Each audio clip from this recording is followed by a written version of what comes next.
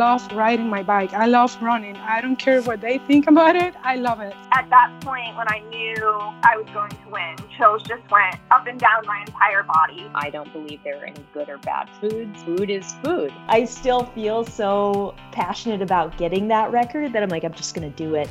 As an athlete, I was like, what's my story or what's your story? What can you learn from it? And what can you teach people? Welcome to the Iron Women podcast. I'm Alyssa Godesky, your normal host for Iron Women, and I'm here with special guest co-host Emily Cox.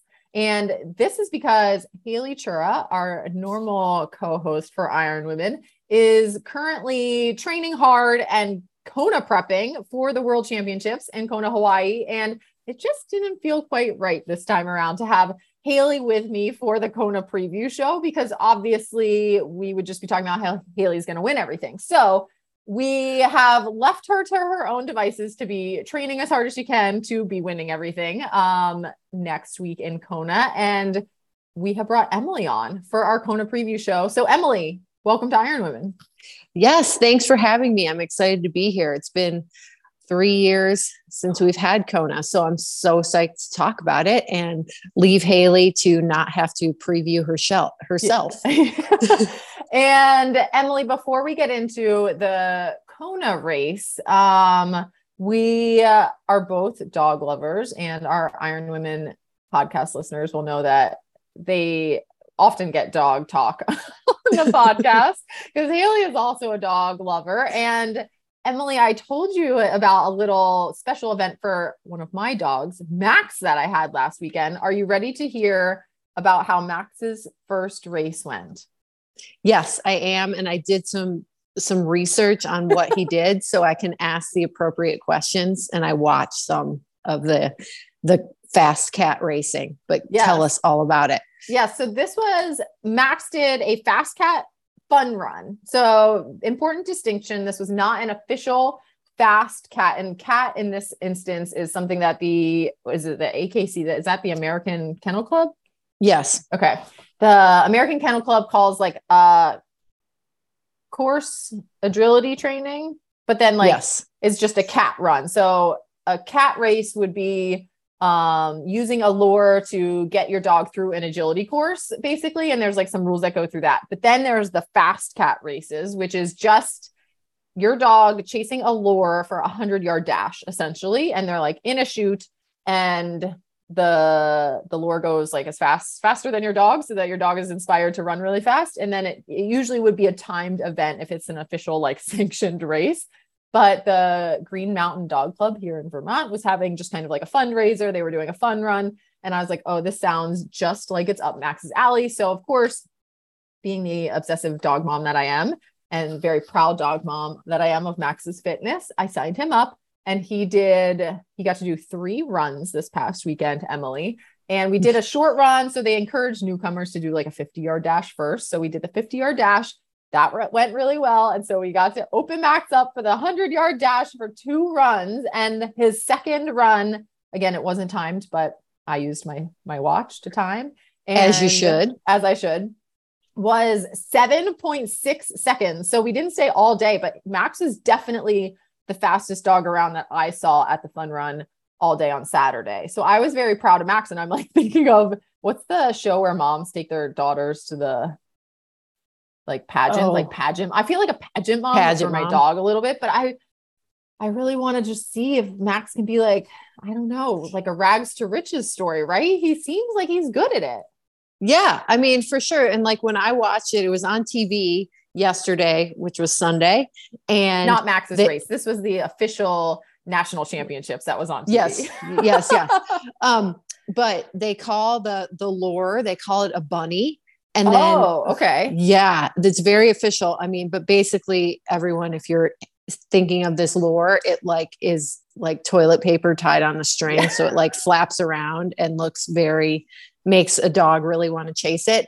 And then did they say tally ho for him to go? Tally ho. And the woman did a lassoing motion with her arm to like signal it. She'd be like, tally ho. She was the hunt master. I learned that the hunt master would be like, tally ho. And then the lure would start going, and then the dog would go, you'd release the dog.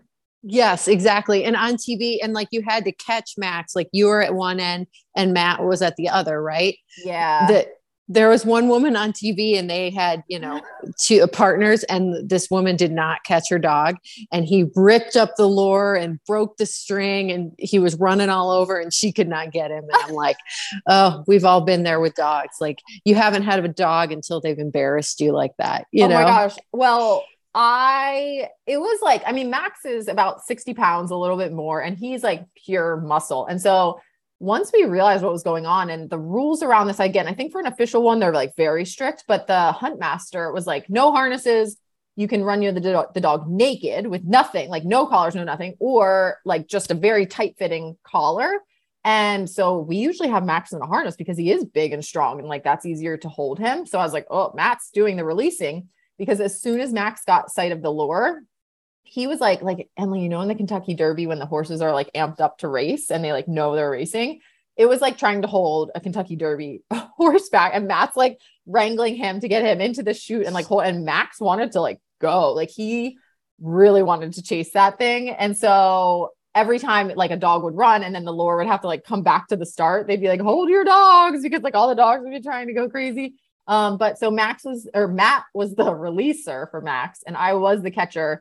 And it was stressful. Like the whole thing, I couldn't tell if like Matt and I were like, we still haven't really decided if we're going to continue to try to do this. Cause there are like some local-ish events we could put Max in, but like, it's stressful for us because we're like, oh my gosh, you got to like really pay attention to the rules. And then Max seemed to really like it, but it's also like, I don't know, they can't talk. So like, was it stressful for him? Like, I don't know, but like, I think he loved it. And so like in my head, I'm like, we got to try at least once to do an official one to get him like an official ranking and we can see. Yeah. They're in drive mode. So it's like so fun. They're adrenalized. So I think he'll be fine. I was looking, when you told me about this, I'm in Oregon. So I was looking for events and there aren't any in Oregon. There's some in Washington and some in California and Idaho. But I feel like since it's been on national TV, there will be interest, and maybe like they'll have one down in Portland, because my dogs, being German short hair pointers, are extremely prey driven. If that was a chipmunk on a lure, they would run. And the thing is, like, if you watch these dogs are kicking Usain Bolt's butt. Like, I was very proud that so Max fast. Usain Bolt. Yeah, I was like, hoo-hoo, he's like, faster than that. And like, it's crazy. Like once he really got going, and like so this is the other thing. They give a handicap based on the dog's height. And so Max he's taller than 18 inches, I guess. So he doesn't get a handicap in his, but Winston and Atlas are like maybe shorter. Are they shorter? No, they're like 22 inches at the withers. Okay. Oh, I just use a very big dog term, but at the withers. Yes. At the withers. Yeah. They're tall and skinny and lanky. Okay. But they're both about 50 pounds. So a little bit. Yeah. But it's a very easy dog sport to get into. And it's fun. All the people were very nice. I have to say, like and once they saw Max run, everyone was like, oh, what kind of dog is he? And I was like, I don't really know, but he's fast. I was like, so fast. Well, he has hunting dog in him. So like the prey drive is there. Yeah. And that's what you need, that desire for the prey drive. Yeah. So. All right. And Emily, we didn't actually invite you on to talk only about Max's race, because we have the World Championships for Ironman coming up on October 9th, 8th. Where's my calendar? October 6th for the women. And so, all right. So October 6th, the women are racing in Kona. This is the first time back in Kona for 3 years. First time with a women's mostly only day racing, which will be very fun. And that, I think, is going to kind of spice things up a little bit. Emily, how do you think the dynamics do you think at all the dynamics of the women's race is going to change now that they are the leaders, right? They're going to be the ones out in front. I think it'll definitely change it a little bit in terms of no one, when you have like Lucy Charles, like she's going to swim through. Much of a time gap did the men get last time? See, it's been so long, like maybe 10 minutes. Maybe. It wasn't that much. Yeah.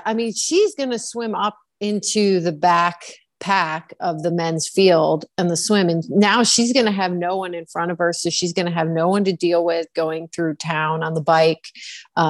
Because there is, you have to overtake. If you come up on someone, there's all those rules. So they're not even going to have to worry about that. They're just going to be out in front, and they're not going to have any age group men coming from behind. Because even though they're running a few male,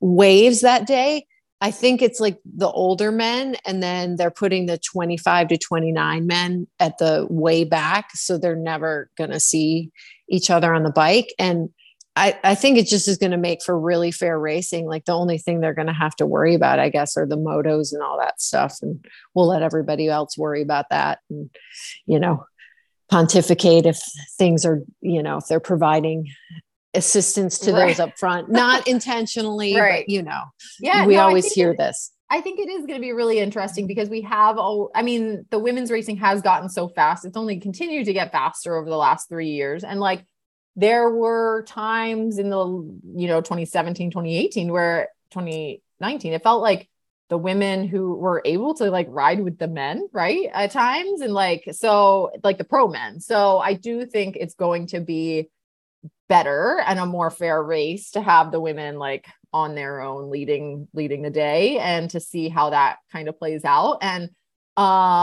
it's also going to be interesting because now compared to 2019, we have like more fast swimmers, right? So we have a good group of women who's going to be like leading the charge literally out of the water for the first thing. So who do you have like your eyes on coming out of the water? Well, as always, Lucy Charles. And I just think it'll be interesting to see how she plays it. Like, is she going to be someone who's like, well, I know there's other people who might swim with me, so maybe I'll save some energy. She's coming back from that injury. So her swim fitness is probably pretty good though, right? I mean, if anything, probably got her swimming first, Yeah, for sure. But like, is she going to be like, well, I'll just save as much energy as I can for the bike and the run? I have no idea. I kind of have a feeling she likes to be out in front and she likes to be by herself. So she might really blast that first 200 to 400 meters to get everybody off her feet. But, the one I think it is Rachel Zelinkas, who probably won't play a role, I think, later in the race. This is her first Kona. She hasn't been a pro for that long. Hasn't been doing Ironmans for that long, but she seems to be the one who could really stick on Lucy's feet if she has a good one. And then Haley, of course, Haley wasn't that far behind Rachel at Ironman Mont Tremblant. And Haley's talked about on this podcast about how she had some challenges swimming this summer in Bozeman. So she's in Tucson now. So I'm sure swimming a lot. So that could really help. And then Lauren Brandon as well. And like, once the group starts getting bigger, and Pamela Oliveira, once the group starts getting bigger, it's easier to stick on there. But Lucy's strung out ITU races before, so she might approach it with the same vigor, I guess, at the beginning. I have a feeling, those four will at least not want the group to be bigger than four. I think they probably have the mutual respect between them each, but I think there's going to be a shared understanding of like, let's not drag the entire women's field through this swim. Right. Cause if they all strung out that like is a much different gap to then bridge for that next pack of women who is going to be fighting for those feet for sure.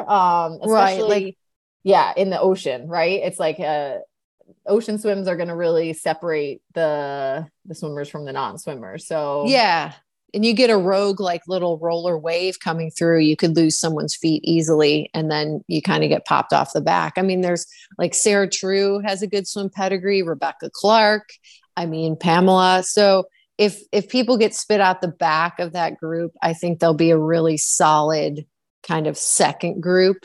Fenella Langridge, who you just had on the podcast, Lisa Norden might be able to sneak into that second group. Chelsea Sodaro. I'm just kind of like looking down the list. Those could be kind of your second group people.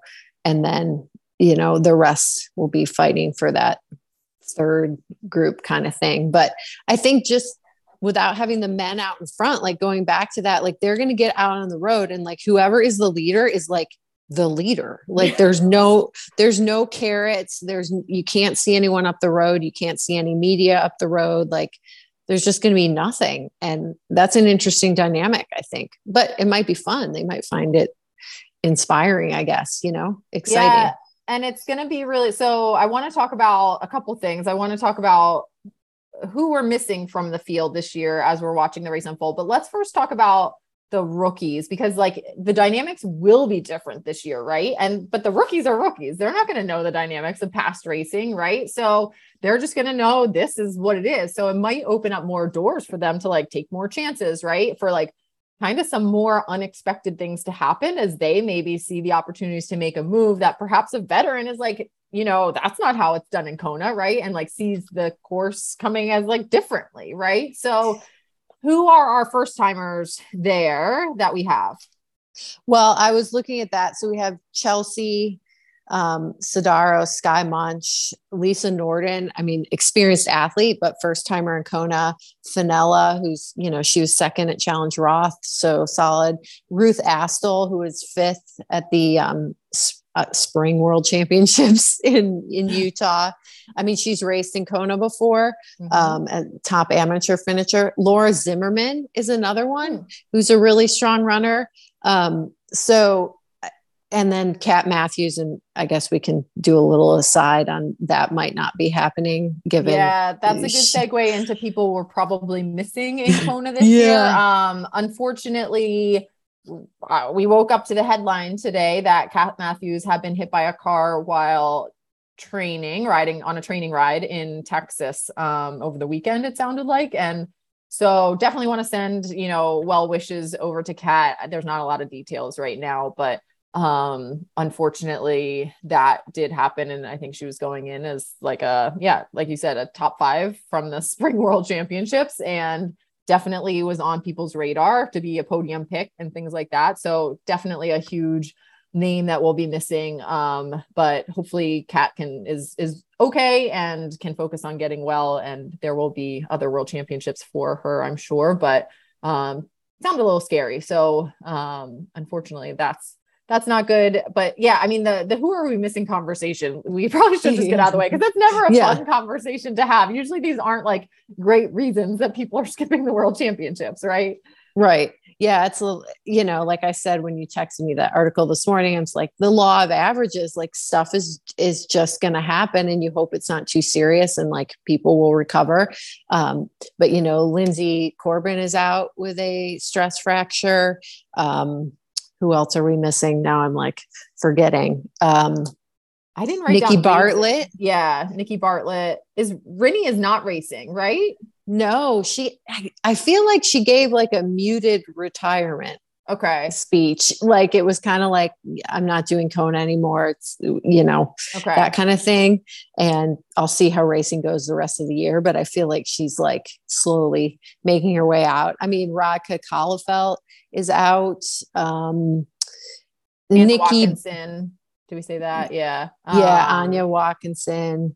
And unfortunately, I feel like there probably will be others who maybe start the race and then you find out they were injured or they were sick coming in. I think another thing to worry about is people have to be real careful on that travel over about COVID.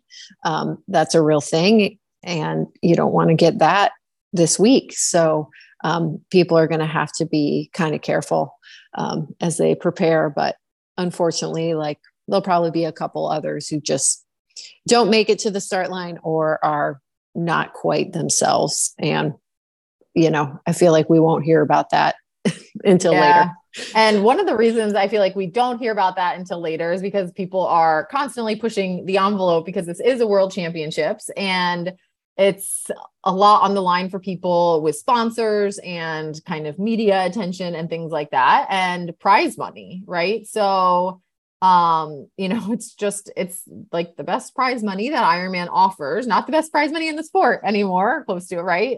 We see a lot more of that in some of the PTO races now, but Kona notoriously has a big prize purse. And Emily, I think you pulled the prize money breakdown. Do you still have that?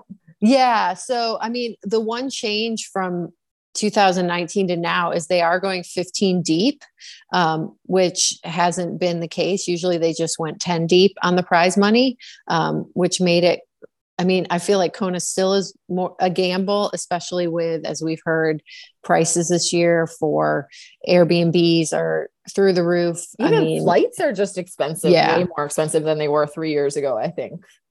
Yeah. So, I mean, unless you're really planning maybe to be top 5, it's hard, and you don't have sponsor help to get out there, or somewhere to stay. It's going to be, it's kind of a losing proposition, but in a way, maybe it's just losing for that specific event. But if you do well enough, like you gain that money and that time back in investment, as far as like gaining more sponsors, especially like, I feel like if you finish in the top 10 and you're from Finland, I mean, you're probably going to get pretty good sponsorship over in Finland. Like in the United States or North America, that might be harder, but like, I feel like you have to be top 3, top 5. But if you're from a smaller country, you can kind of capitalize on that. So it might be worth your business investment. Like sometimes you have to spend money to make money, right? Mm-hmm. Is that the saying? That's what they always tell us in triathlon. for how many years do you have to spend money? But it's a hard one to miss though. Like, I mean, the sponsors are still really, they put a lot of emphasis on Kona. And even just, like FaceTime with sponsors, I think, like the brands are over there and they're not at every race you're going to. And it's like one of the only times you get to see a sponsor, marketing person face to face, and they're making the decision about if they're redoing your contract next year. Right. So, I mean, that alone is like a huge weight that it carries. I think it's a tough call because it is, there's nothing like it in terms of the connections and the face-to-face time you can get there. But at the same time, having to deal with all that when you're also going to be racing and things like that, it's a big week. So people have to really kind of think through all of that responsibility before they head there. But yeah, for sure. We have a good field of folks who are returning from St. George and their performance there at the Utah Kona Spring World Championship. And so are definitely kind of highlighting like people to watch, I would say, at this point in Kona. So we have Daniela Ryf, won in St. George, won Ironman Switzerland since then, won the Collins Cup since PTO race since then. On a winning streak. I think people tried to like create drama by saying Daniela is like done past her time. And she was like, yeah, no, I'm still here. And I'm like, just getting ready for the races that matter. Right. So I don't know. I feel pretty good about Daniela and where she's at. I would never really bet against Daniela, to be honest.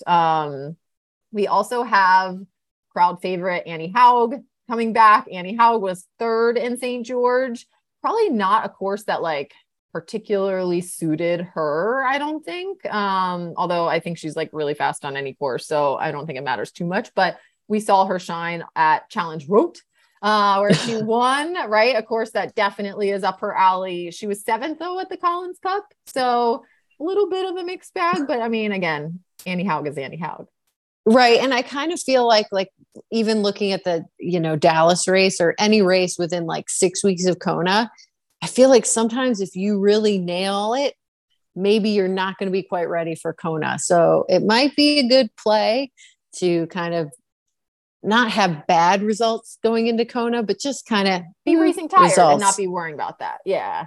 Yeah. Yeah. And I mean, Annie Haug is just someone like she's always just lurking there in the background, and then she just unleashes on the run. And not that she unleashes, but like she just doesn't really slow down that back half. She's so efficient when she runs. And I think, but the problem is if Daniela rides the way we've seen her ride in the past, like not 2019, was it the year before that she like was out splitting a lot of the guys, the back half of the ride. It's really hard to look past her because she's just going to have such a big lead, and then she can run a low 3-hour marathon. And she races off the front all the time. It doesn't matter if the men are out front or not. I don't think that's going to be a factor for Danielle. I think she wants to just play her own cards. And yeah, she's just going to do her own day for sure. Yeah. And she knows when to go, right? Like we've seen her kind of sit in the group, you know, and you're like, oh, Danielle, is she having an off day? And then she makes the turn to Kauai High and she's put like 5 minutes into people going, or even more going from there to Javi and back. So she knows when to push, and it's usually the back half of that bike. She just kind of turns on the jets. I mean, she did that in St. George. Like it was kind of close, and then the rubber band just broke and she put in a ton of time into Kat Matthews in the group, you know, at the last part of the ride. So she's just so strong. And yeah, I'm not looking past her. And I mean, we have a lot of like, I feel like we have the old, I don't want to say the old timers, but like the experienced athletes. Yeah. Like, and I mean, I would consider Lucy Charles experienced, even though she's young. Yep. Sarah Crowley, Heather Jackson, Laura Phillip, like, and then you have them facing, like we talked about, like the rookies, like the new people coming up, like, you know, Chelsea Sodaro went 8:36 in her debut at Hamburg. And I mean, Sky Munch, like she has done she's some solid. great. She's a solid player. And she's another one that you look at and you're like, she's a competitor. She's going to put herself in the mix and see what happens, you know? So I think she's definitely going to get herself in the contention on the bike. And it's just a matter of like, you know, elements and can she play the cards right? That is going to keep her up there through the run, but she definitely has what it takes to be a podium contender in Kona. Yeah, for sure. And just watching like her Ironman Chattanooga race last year, that was just impressive. I mean, she crushed. I mean, what was she like 25 minutes ahead of the next person, and course record, like went 8:32 on that course. I mean, she's the fastest American ever, I believe, over the distance now. Yep. So she is someone to really look out for. And she's got a good coach, you know, Cam Watt, he's coached Sarah Crowley, so knows how to get these gals ready to race well there. And it includes like taking chances, but being smart at the same time and knowing your pacing, having good nutrition and hydration. So another American we all should be looking for is Sarah True. She was top 5 from the last edition of a Kona World Championships. And has, you know, I think there's a lot of like, again, like people trying to create this drama with Sarah True and how she manages the heat. And she had, you know, I think she's well past that, right? I think she has put that chapter of her racing behind her. I think she's like ready to race. She's shown in her racing since having her son that she's like still in it, still a competitor, and still like, I mean, it's Sarah True, right? So I think she's also one to really watch, who is there to compete, to make it a good financial business day. Right. And like, I think she wants that. So you can never underestimate that. But I do think between Sarah and Sky, I think would be like some top American picks, I would say, for us. Yeah. There. Yeah. And I mean, so Sarah was 4th. And, you know, Heather Jackson's been on the podium. She was 5th in 2019. So, I mean, there's a good trio of Chelsea Sodaro. I mean, she's a rookie. I mean, there's a good quartet now of Americans that could do really well. And yeah, I mean, Sarah True has shown her class as an athlete. I mean, that was 3 years ago that she had the heat problems and not a great build into Kona. I think we're well beyond that. And if she's managed it before, I mean, you can make a mistake and not manage it well in Frankfurt when she had that meltdown. I don't think it's like she's made it a habit. Let's say that. Speaking of like fueling, managing heat, all of that, there were some recent announcements about like, you kind of had to dig to really figure out what the announcement was. But Ironman recently like posted, oh, there's some changes to the aid stations. Make sure you take a look. And so they did, because, you know, and again, who knows the real reason, but they now have 2 full Ironmans to put on, which means volunteers for 2 days, supplies, right? And like just water bottles, cups, all of that things now for 2 full races, right? So no matter what the reason is, one of the consequences, it seems, of this has been that they adjusted some of the aid station timing. So on the bike, it still looks like every 15 miles or so, you're getting to an aid station. They did, I think, pull 2 aid stations out overall. Like maybe there were 10 and now there's 8, I think, aid stations on the bike, but that to me still seems okay. I mean, I think people would love to have more, right? When you're out there and it's like 1,000,000 degrees, it's like, of course you want more, right? But 15 miles is still totally doable with a very hot, hard condition race is good. But the run aid stations is like a little interesting because you used to have an aid station on that run every mile. I think like every 15 to 1,600 meters, there would be an aid station. So now it looks like in the first half, it's kind of like 1.2 to 1.3 miles. And then in the back half, it's up to 1.6, I think, miles that you're going before hitting another aid station. That to me is significant. And I don't know, I tried to dig in and find anything on the pro fluid aid stations because they've had that in the past where they have tables for the pros and maybe they'll still have those. They might, so you can get like your own nutrition or pick up a handheld.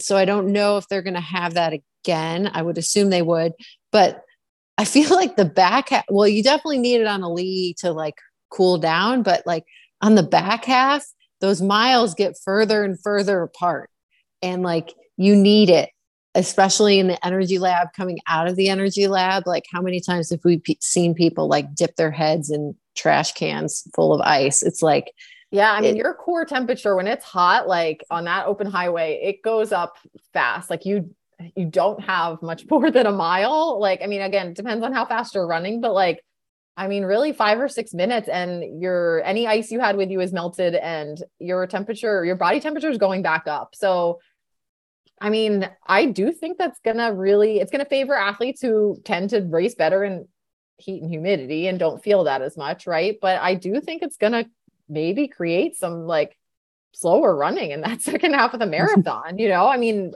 that's a long distance more to go without getting some more ice. Yeah. I mean, people are going to have to maybe rethink, like if they're going to have handhelds in their special needs, if they're going to have one at the beginning of the run. Like I know some people don't like running with them, but it might just be a necessary evil to kind of like get you through it. And, it'll be the people who kind of have managed the heat well in the beginning, who can run fast. And it's always that, right? But like, when you're really hot, like you need a sponge and some ice to put down your shirt immediately. So it's going to take some more management, I think, and people racing smart. And it always is people who race smart, right? Like, the people who kind of lose their heads and get way in too deep and overheat.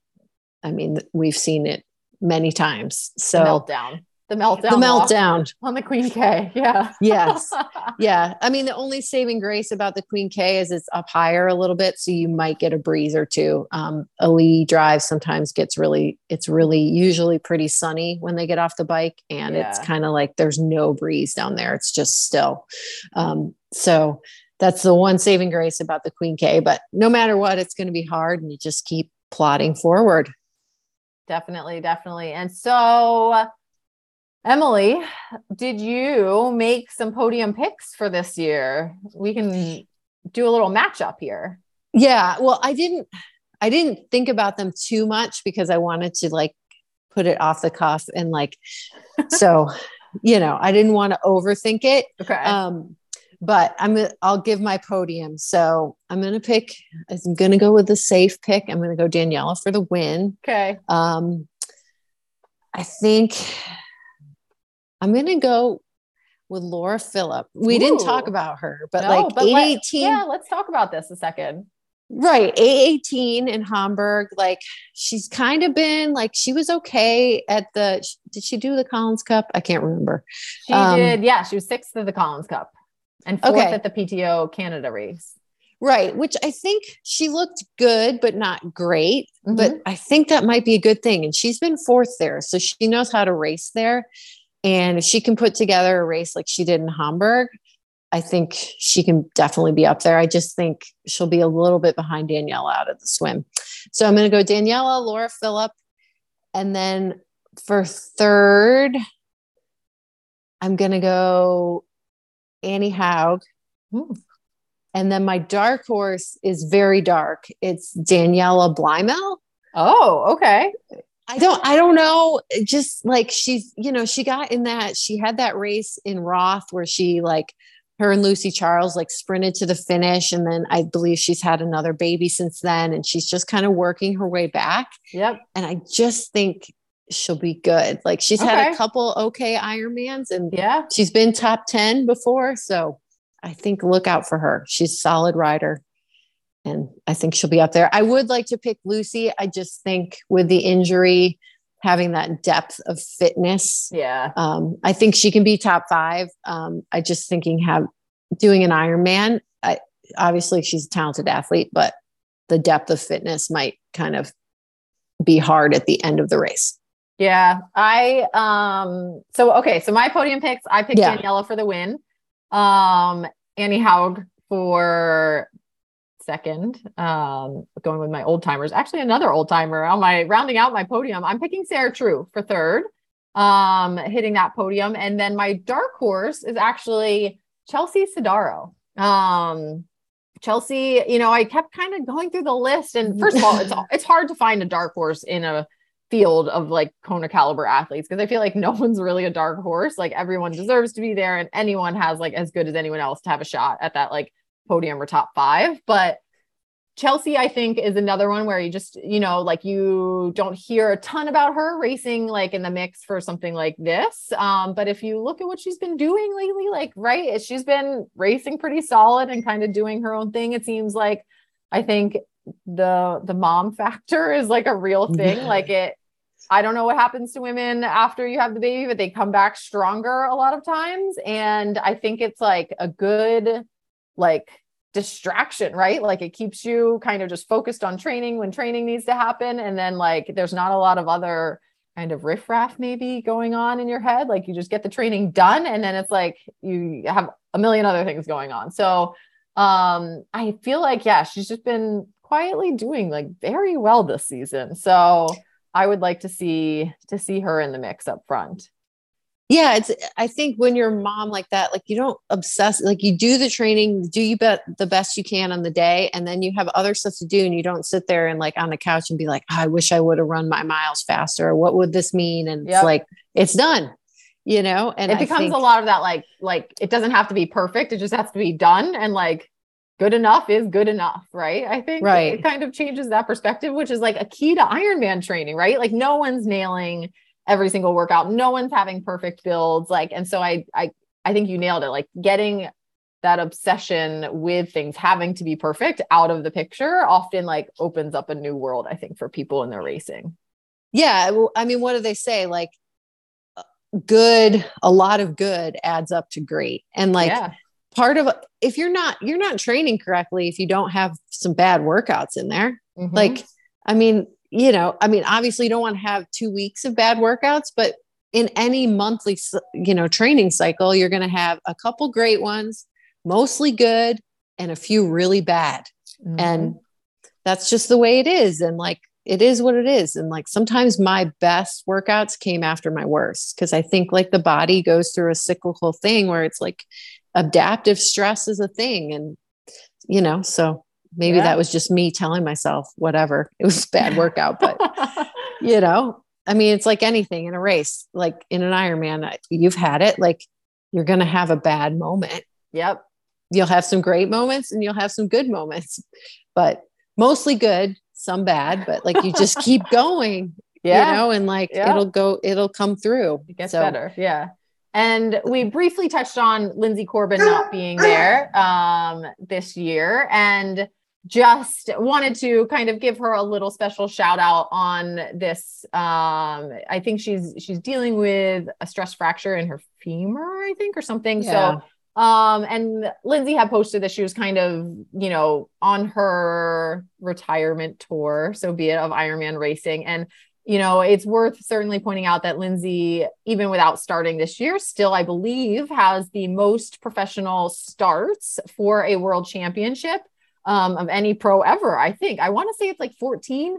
I could be wrong. People should fact check me on that, but definitely an icon in the sport. I hope she's still going over and like, we'll have a good time out there and experience Kona the fun way. Because I think Yeah, I think she set a great example. As you know, I raced there twice as an amateur and then have gone several times to spectate the pro race, and watching Lindsay race there was always a treat. I think, you know, no matter the day she was dealt out in Kona, she's just a good example of kind of giving it your all and going for it in that environment. And so, yeah, I'm definitely, you know, sad she won't be racing, but she has certainly without this year still left a massive mark on our sport, and we thank her for that. And yeah, I hope, Lindsay, you're gonna have some Mai Tais and enjoy the spectating life this year in Kona. I mean, she was such a good, pacer out there. Like she just came on like a freight train the last half of the bike and into that run. She's run under 3 hours there. So it is, you know, it's real bummer for her. Yeah. But definitely, you know, like without this year, Lindsay, your mark has well been imprinted on the sport. So I just wanted to make sure that was clear too, before we kind of wrap up here, Emily. And so Live Feisty is out in Kona all week. Next week, I think so this podcast will be out on Thursday. I think starting Saturday-ish, maybe before, I don't know. Just keep an eye on the Iron Women podcast feed, because every day leading up to Kona, they will be dropping in another show with one of the pro ladies, talking to them about all the pre-race things. Your other favorite Iron Women podcast co-host will be in one of them. So you can hear from Haley pre-race one of those days. So make sure you're checking out the Iron Women feed, the Live Feisty feeds, all of that good stuff will be coming out from Live Feisty.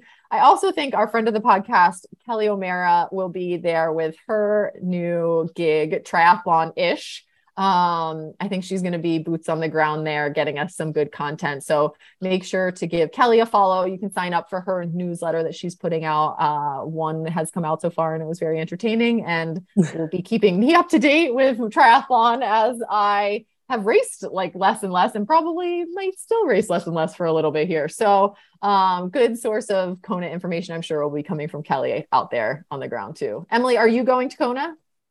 Nope, I am staying home. I have my puppy. His birthday is next week. He'll be a year old. Oh my gosh. Yeah, already I know. A year, Atlas. Wow. I know. I can't believe it. And so they do their own competition. They have called trailing and locating. So they do rat hunting. Don't worry, the rats aren't hurt. They're in little boxes, but it's like scent work. They lay down a scent path. Okay. So Atlas and Winston have some rat hunting. I'm hopefully going to get them into a fast cat race, because I think they would do really well at that. And just running the mountains. That's it. That's all we got planned for the fall. I love it. Well, Emily, thank you so much for taking the time to do this little preview. I'm now all amped up. We still have some time. I still have to keep checking my watch. It's September 26th today. So we still have a little bit of time before October 6th, which is the women's race in Kona. But yeah, hopefully this helps give some people an idea of who to be watching for. And then we will be unpacking it back with Haley the week after Kona. So Emily, thanks so much. I'll talk to you soon. Yes. Thanks for having me. It was great. You have been listening to the Iron Women podcast, hosted by Haley Chura and Alyssa Godesky. Iron Women is a production of Feisty Media and is edited by Amelia Perry and produced by Ella Natishan. Head to livefeisty.com to find more podcasts, events, stories, and fresh perspectives. Thanks for listening.